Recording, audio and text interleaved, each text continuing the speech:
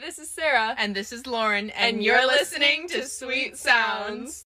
Didn't have to stoop so low. Have your friends collect your records and then change your number. I guess that I don't need that though. Hello, friends, and welcome back to the Sweet Sounds podcast. This week, Lauren is not with us as she is enjoying the balmy weather down south with her grandmother. And so I'm going to try and hold the podcast together for this week. I can promise you that it's going to be interesting, to say the least. But I have not a lot of life updates. This week is Spirit Week at my indie college, and today was roommate day, so I don't have a roommate. So I found another person who also doesn't have a roommate, and we just basically dressed like each other, and that was super fun because my friend, this person, she doesn't really do much with her hair, so I got to curl her hair, and she usually just wears jeans and a sweatshirt or like a hoodie. So I put her in a skirt and sweater, and it was really fun. I really enjoyed dressing her up, and I enjoyed dressing as her as well. So that was fun. And then this weekend, we have some home basketball games. We finally have our gym that is most likely going to be finished. We have our fingers crossed. And it's going to be so great. I have never been to a college basketball game, a home basketball game for college, I should say. We have a gym that we used over at a high school, but it's just going to feel so much better, like so great having it on campus. And what else? I think that's about it for life updates. Oh, I'm going to go see a play at Lauren's college this Saturday. Unfortunately, I don't think Lauren is going to be there, so I can't say hi, but it's going to be fun. I'm really excited. And I think that's it for life updates. Media review, experience review. I watched The Secret Life of Walter Mitty. It was really good. It's with Danny Kaye. He's hilarious. He does impersonations really, really well. Such a range of everything. That guy is just incredibly talented. So if you want to watch that, it's on Amazon Prime. And then I also watched, I started a couple TV series. So I started Survivors. It's kind of annoying. I don't know if I'm going to keep on with it. I mean, I like seeing how they're trying to get through challenges and stuff, but it feels very set up and scripted.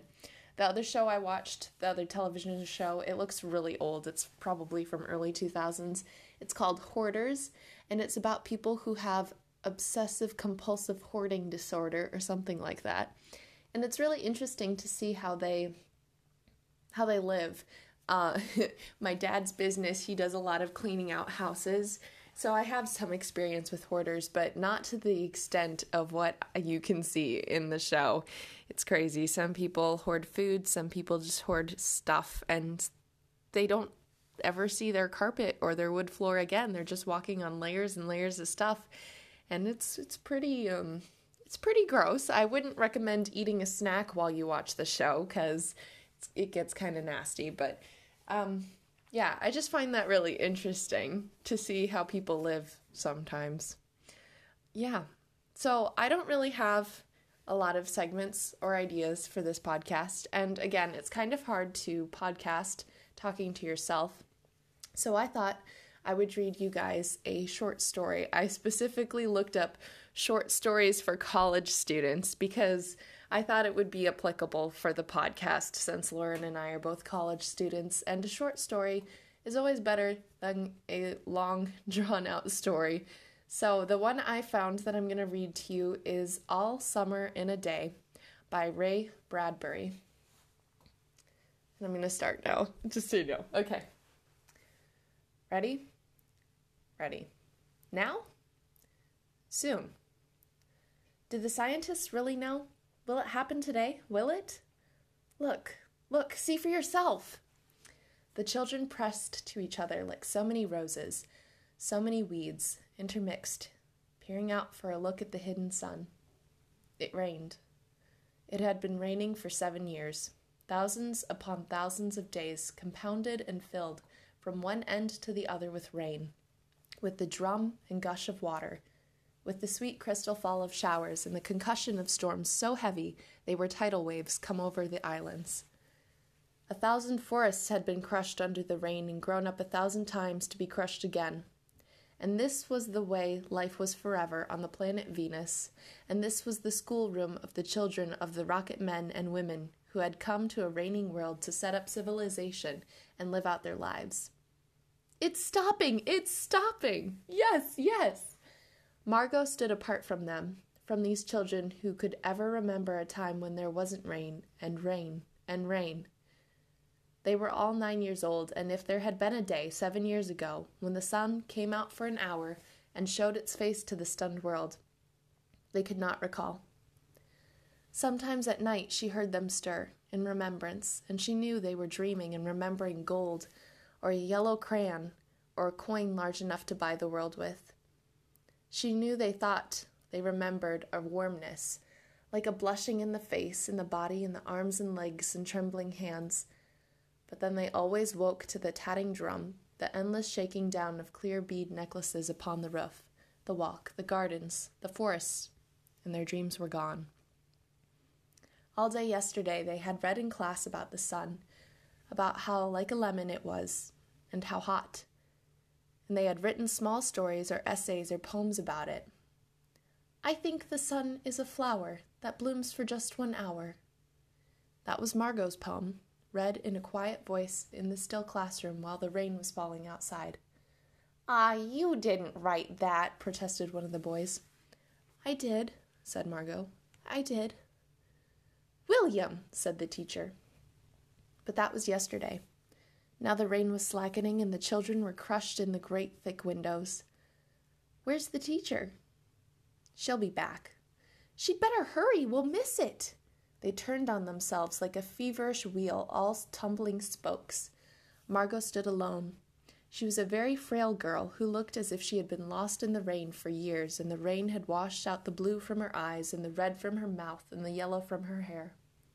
She was an old photograph, dusted from an album, whitened away, and if she spoke at all, her voice would be a ghost. Now she stood, separate, staring at the rain and the loud, wet world beyond the huge glass. What are you looking at? Said William. Margot said nothing. Speak when you're spoken to. He gave her a shove, but she did not move. Rather, she let herself be moved only by him and nothing else. They edged away from her. They would not look at her. She felt them go away. And this was because she would play no games with them in the echoing tunnels of the underground city. If they tagged her and ran, she stood blinking after them and did not follow. When the class sang songs about happiness and life and games, her lips barely moved. Only when they sang about the sun and the summer did her lips move as she watched the drenched windows. And then, of course, the biggest crime of all was that she had come here only 5 years ago from Earth. And she remembered the sun and the way the sun was and the sky was when she was 4 in Ohio. And they had been on Venus all their lives, and they had been only 2 years old when at last the sun came out, and had long since forgotten the color and the heat of it and the way it really was. But Margot remembered. It's like a penny, she said once, eyes closed. No, it's not, the children cried. It's like a fire, she said, in the stove. You're lying, you don't remember, cried the children. But she remembered and stood quietly apart from all of them and watched the pattering windows. And once, a month ago, she had refused to shower in the school shower rooms, had clutched her hands to her ears and over her head, screaming the water mustn't touch her head. So after that, dimly, she sensed it. She was different, and they knew of her difference and kept away. There was talk that her father and mother were taking her back to Earth next year. It seemed vital to her that they do so, though it would mean the loss of thousands of dollars to her family. And so, the children hated her for all these reasons of big and little consequence. They hated her pale snow face, her waiting silence, her thinness, and her possible future. Get away, the boy gave her another push. What are you waiting for? Then, for the first time, she turned and looked at him. and what she was waiting for was in her eyes. "Well, don't wait around here," cried the boy savagely. "You won't see nothing." Her lips moved. "Nothing!" he cried. "It was all a joke, wasn't it?" He turned to the other children. "Nothing's happening today, is it?" They all blinked at him and then, understanding, laughed and shook their heads. "Nothing, nothing!" "Oh, but," Margot whispered, her eyes helpless. "But this is the day. The scientists predict, they say, they know the sun." "All a joke," said the boy, and seized her roughly. "Hey, everyone, let's put her in a closet before the teacher comes." "No," said Margot, falling back. They surged about her, caught her up, and bore her, protesting and then pleading and then crying, back into a tunnel, a room, a closet, where they slammed and locked the door. They stood looking at the door and saw it tremble from her beating and throwing herself against it. They heard her muffled cries.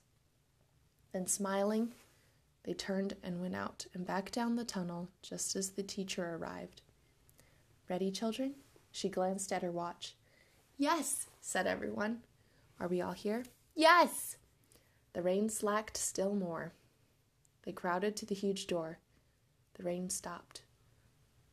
It was as if, in the midst of a film concerning an avalanche, a tornado, a hurricane, a volcanic eruption, something had first gone wrong with the sound apparatus, thus muffling and finally cutting off all noise, all of the blasts and repercussions and thunders, and then second, ripped the film from the projector and inserted in its place a beautiful tropical slide which did not move or tremor.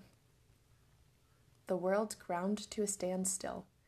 The silence was so immense and unbelievable that if you felt your ears had been stuffed, or if you had lost your hearing altogether, the children put their hands to their ears. They stood apart. The doors slid back, and the smell of the silent, waiting world came into them. The sun came out. It was the color of flaming bronze, and it was very large. And the sky around it was a blazing blue tile color, and the jungle burned with sunlight as the children, released from their spell, rushed out, yelling into the springtime.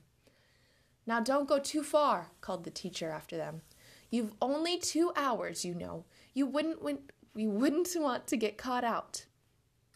But they were running and turning their faces up to the sky and feeling the sun on their cheeks like a warm iron. They were taking off their jackets and letting the sun burn their arms.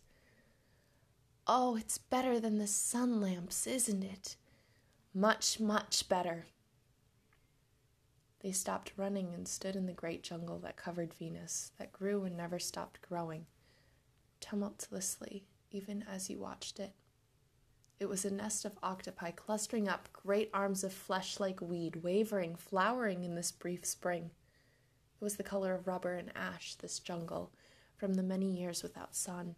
It was the color of stones and white cheeses and ink, and it was the color of the moon.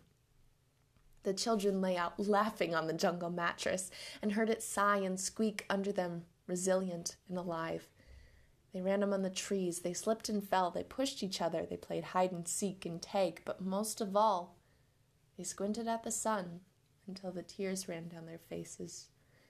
They put their hands up to that yellowness and that amazing blueness, and they breathed of the fresh, fresh air and listened to the silence which suspended them in a blessed sea of no sound and no motion. They looked at everything and savored everything. Then wildly, like animals escaped from their caves, they ran and ran in shouting circles. They ran for an hour and did not stop running.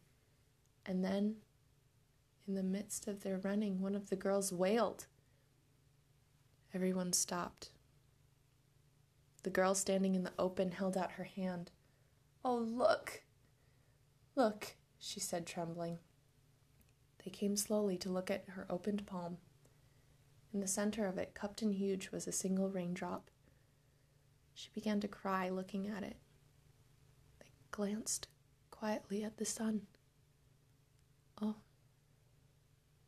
Oh. A few cold drops fell on their noses and their cheeks and their mouths. The sun faded behind a stir of mist. A wind blew cold around them. They turned and started to walk back toward the underground house, their hands at their sides, their smiles vanishing away. A boom of thunder startled them, and like leaves before a new hurricane, they tumbled upon each other and ran. Lightning struck 10 miles away, 5 miles away, a mile, a half mile. The sky darkened into midnight in a flash.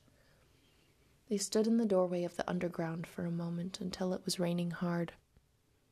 Then they closed the door and heard the gigantic sound of the rain falling in tons and avalanches everywhere and forever. Will it be 7 more years? Yes, 7. Then one of them gave a little cry. Margot! What? She's still in the closet where we locked her. Margot. They stood as if someone had driven them, like so many stakes, into the floor. They looked at each other and then looked away. They glanced out at the world that was raining now, and raining steadily. They could not meet each other's glances. Their faces were solemn and pale. They looked at their hands and feet, their faces down. Margot. One of the girls said, "Well?" No one moved. "Go on," whispered the girl.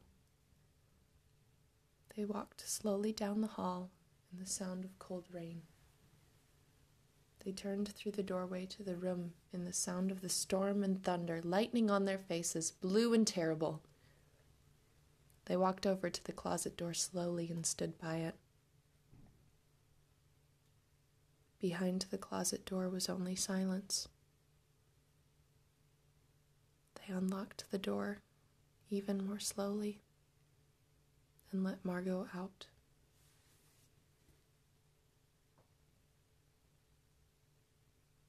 That is the end of the story, All Summer in a Day by Ray Bradbury.